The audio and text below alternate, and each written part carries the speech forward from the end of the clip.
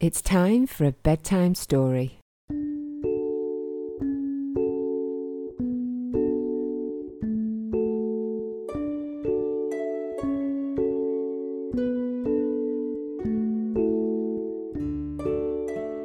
Today's story is The Dragon of Allerton Oak by Jude Lennon. An ancient tree, used, loved and shared by all the animals, until one day a fire-breathing dragon arrives with other ideas. Can Luna the owl convince the dragon to share, or will she have to resort to a drastic plan?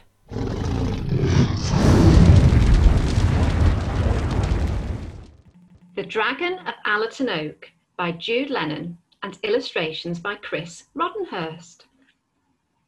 Long ago, there was a mighty oak tree. It had stood for hundreds of years and was used as a meeting place by all of the animals. Here they would meet with the wisest creature who lived amongst them, Luna the owl. Luna lived in a tree near the ancient stones. They had been there even longer than the oak. Every week she left her tree, circled 3 times around the stones, then flew to the ancient oak to listen to the animals' questions and worries. One day, a terrifying roaring sound filled the sky above the trees. Rah! Looking up, Rabbit, Hedgehog and Squirrel saw something that filled them with dread. A dragon. A huge, red, fire-breathing dragon heading straight for their oak tree. With a fearsome roar, rah! The dragon flapped its huge wings and came to land with a thud next to the tree. "This looks like the perfect place for my new lair," said the dragon, looking at the tree with satisfaction. The animals gasped in horror. The oak was for everyone to share. Squirrel looked at the scary dragon and gulped. Taking a deep breath, he stepped forward and cleared his throat. Excuse me, Mr. Dragon, welcome to our woods. Are you hoping to stay near here? We can show you some lovely places that will be perfect for your lair. "I've found the perfect place," said the dragon. "I'm going to make my lair right here in this mighty oak tree." "The thing is," said Hedgehog timidly, "this tree is used by everyone, but I'm sure we can help you to find one that will be just as good." "No!" roared the dragon. "My lair is going to be in this very tree." And with a gush of flames, the dragon flew up to the topmost branches and started to make a nest for himself. The animals scampered away as quickly as they could. They were very worried and decided that the best thing they could do was to visit Luna to ask her advice. Making their way to the ancient stones, Squirrel ran up Luna's tree and knocked on her door.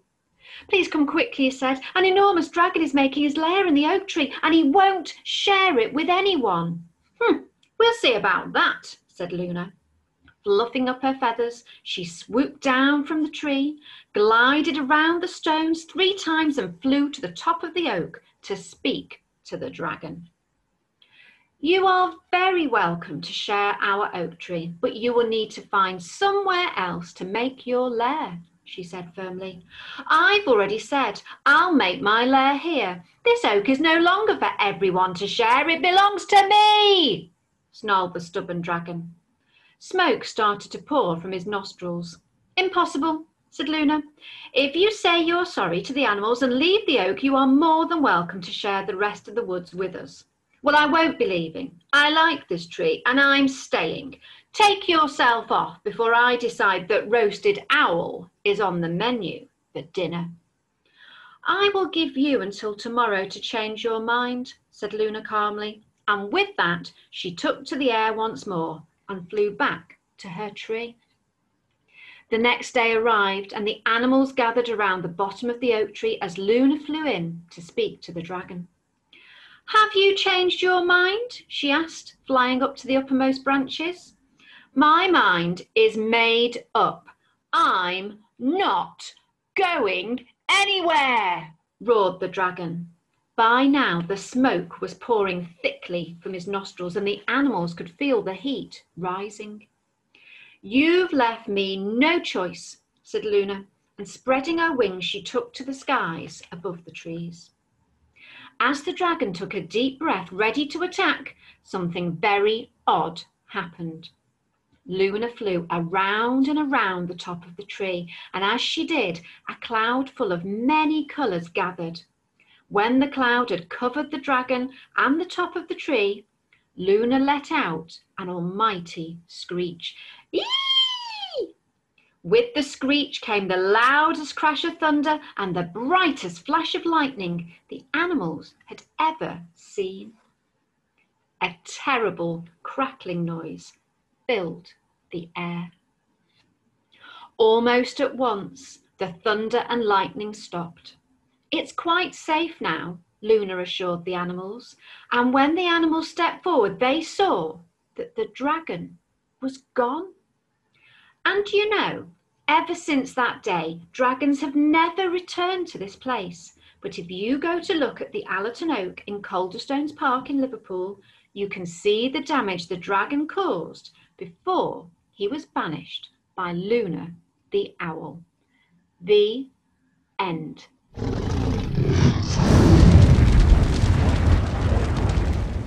So that was The Dragon of Allerton Oak by Jude Lennon, and we're pleased to say that Jude's with us today. So welcome, Jude. Hi, well, I was going to welcome you, but I don't need to welcome you. You're welcoming me. Oh, it's great to speak to you today. It's a fabulous story. I love how courageous Luna the Owl is, facing up to the terrible dragon and sending him away with her magical powers. Where do you think the dragon might have gone? Well, that is a very good question. I don't know. I hope he's gone far away and won't be bothering us again. Right. Maybe he's gone to an island. I think he's maybe gone to a little island in the sea somewhere and he's living on top of a mountain. Well, let's hope he won't return. Or do you think he will be returning in future stories? Well, I've never thought of doing a follow-up to The Dragon of Allerton Oak, I must admit. But maybe it might be nice to think about where the dragon's gone. Maybe that would be the follow-up story, where he's actually gone to. Whether he's causing chaos somewhere else. Yeah, definitely. So you've written many books, Jude, haven't you? And Yeah. am I right in thinking you used to, is a teacher your previous role? Yes, in a previous life, I was an early years teacher for 18 years. So I was Wow. always writing for the children, always making up stories and jingles. So yes, and then I just kind of, when I left teaching, I decided I was going to put some of those stories actually onto paper, because apparently that's what you do. That's what you do. That's what you do. Brilliant. Well, these are really brilliant. And The Dragon of Allerton Oak was actually one of your first books, wasn't it? So what inspired you? Well, Calderstones Park, which is where the story is set, is literally around the corner from my house. And the Allerton Oak is a real tree. And Right. it's 1,000 years old. And it's actually the UK Tree of the Year this year. It's beautiful. It's all gnarled and looks like it's fallen apart, held up by posts and stuff. And I was walking past one day with my partner and I looked at the tree and I just thought, oh yeah, a dragon's done that. As you do. As you do. Yeah. As you do. And the idea just popped into my head. And then, because I'm a storyteller and I tell oral stories, I was at an event in the park and I was telling this story. I just made it up about the dragon. And at the end, a little boy said, "Are you going to put that in a book?" Oh, thought, bless him. Okay, so I did. And I wonder if that little boy's got your book. Well, I don't know. Yes, that would be interesting to know, wouldn't it? Yeah, definitely. So you inspired this. Yeah. So have you written many more stories that, you've been influenced by those areas? Yes, I have actually, because the latest book I did, That's Our Home, was inspired by Formby Beach, actually, which isn't a million miles from here.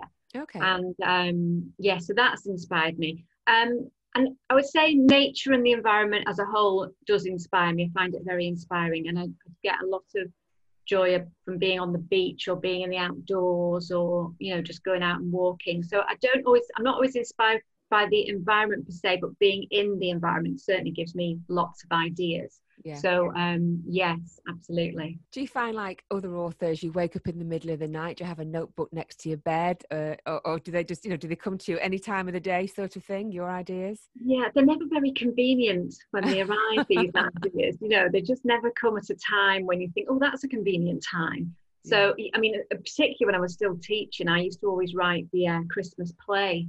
And every year this happened, we'd start rehearsals for the Christmas play. And that night I'd go home, wake up in the middle of the night and write next year's play. Oh, great. I don't know how it just happens like that every year. Just to give yourself more stress, just to give Yeah, yourself something why else not? to do. What else do you need? Yeah, absolutely. You've got 90 children to get onto a stage and angel costumes to worry about. So yes, the stories do tend to come. I mean, the shower seems to be quite a good idea, because you can't physically take a book in there. So obviously the ideas come then. Obviously, yeah. You have to can chant sing them. You can sing the notes, can't you, to yourself? Yeah, exactly. Driving is another place that seems to be, obviously that's not convenient either. So yeah, basically the more inconvenient the time or place, the more the ideas come. So you need to put yourself in those situations then, don't you, to get more stories out there, for more of these fabulous stories. So how many books have you actually written then in total? Yeah, it's 20. Gracious, that's enormous. Yeah, I mean, one of those is two of those are collaborative. So I've written they're anthologies. So I've written some that's included in the books, but the other 18, they're mine. So cover a wide range of topics. So, that's an amazing achievement. How did it feel when you published your very first book? It's in your hands. Yeah, it's really exciting, and I often normally I go into schools and talk to children about what it's like to be an author. And I always say to them, it's a bit like when you get given, a Christmas present or a birthday present. That lovely feeling, isn't it? And you think, what's inside? And you open it up and it's just so exciting. And I'll never forget when the first box of books arrived and the pet shop we lived near had taken the parcel in for me. And I'd gone to pick it up and I went, it's my books. And I opened it up in front of it and I pulled it out and I went, it looks like a book. Because what else is it going to look like? It was just so daft, but it was a really lovely feeling to see your name on the front cover. And even now, I've done lots of different books. I still get that thrill when you first see the book. Yeah. So how long ago did you leave the teaching role then? So how long have you been writing? Well, I've been writing all my life, as long as I could. But I left teaching about 7 years ago now and set up my storytelling business about 6.5 years ago. But I'd been writing, as I said, all the way through my teaching career. And it was actually in the last sort of 5 years of my teaching career that one of the head teachers I worked with in London, he actually said to me, "You're not thinking of maybe getting some of these published?" Oh, is that what I should do then? So that's what really started me thinking. And then when I left teaching, I thought, right, well, why not? Why not? Yeah. And of course, Bedtime Stories is sponsored by Team Author UK, and that's a publisher that's helped you. Can you tell us a bit about Team Author UK? Yeah, absolutely. They're assisted publishers for independent authors. So they kind of give you all the services and the tools that you need to get your book ready to be published. Yeah. And they're brilliant. It's so supportive. It's kind of like it sounds a bit twee to say it's a bit like a family, but it is. Yeah. Everyone supports each other, and we all, in normal times we meet up, maybe once or twice a year and have socials and get-togethers, and it's just a really lovely supportive community. Yes, and it's been really, really helpful, and it's just a place that you can go to. You can ask questions in there and ask, on the forum, ask for advice and things like that. It's just a really lovely place, and I'm glad to be part of Team Author. It's a really important part of my writing life. So, yeah, definitely sounds brilliant. So for those of you who want to purchase the Dragon of Allerton Oak, can you let them know where they can buy it from? Where's it available? Yes, of course. Well, the best place to look is probably my website, because everything is on there. So that's littlelambpublishing.co.uk.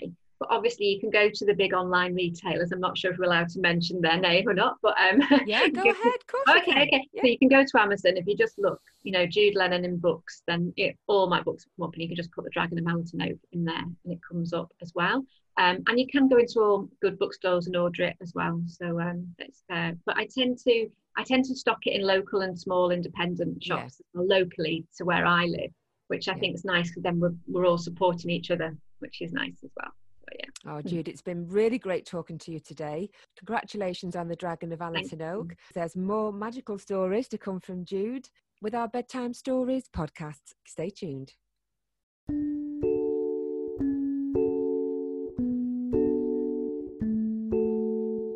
Bedtime Stories is sponsored by Team Author UK, independent publishers. If you have a fabulous story to tell, get in touch, as they excel at helping writers just like you. Visit their website at www.teamauthoruk.co.uk or on their social media platforms at Team Author UK.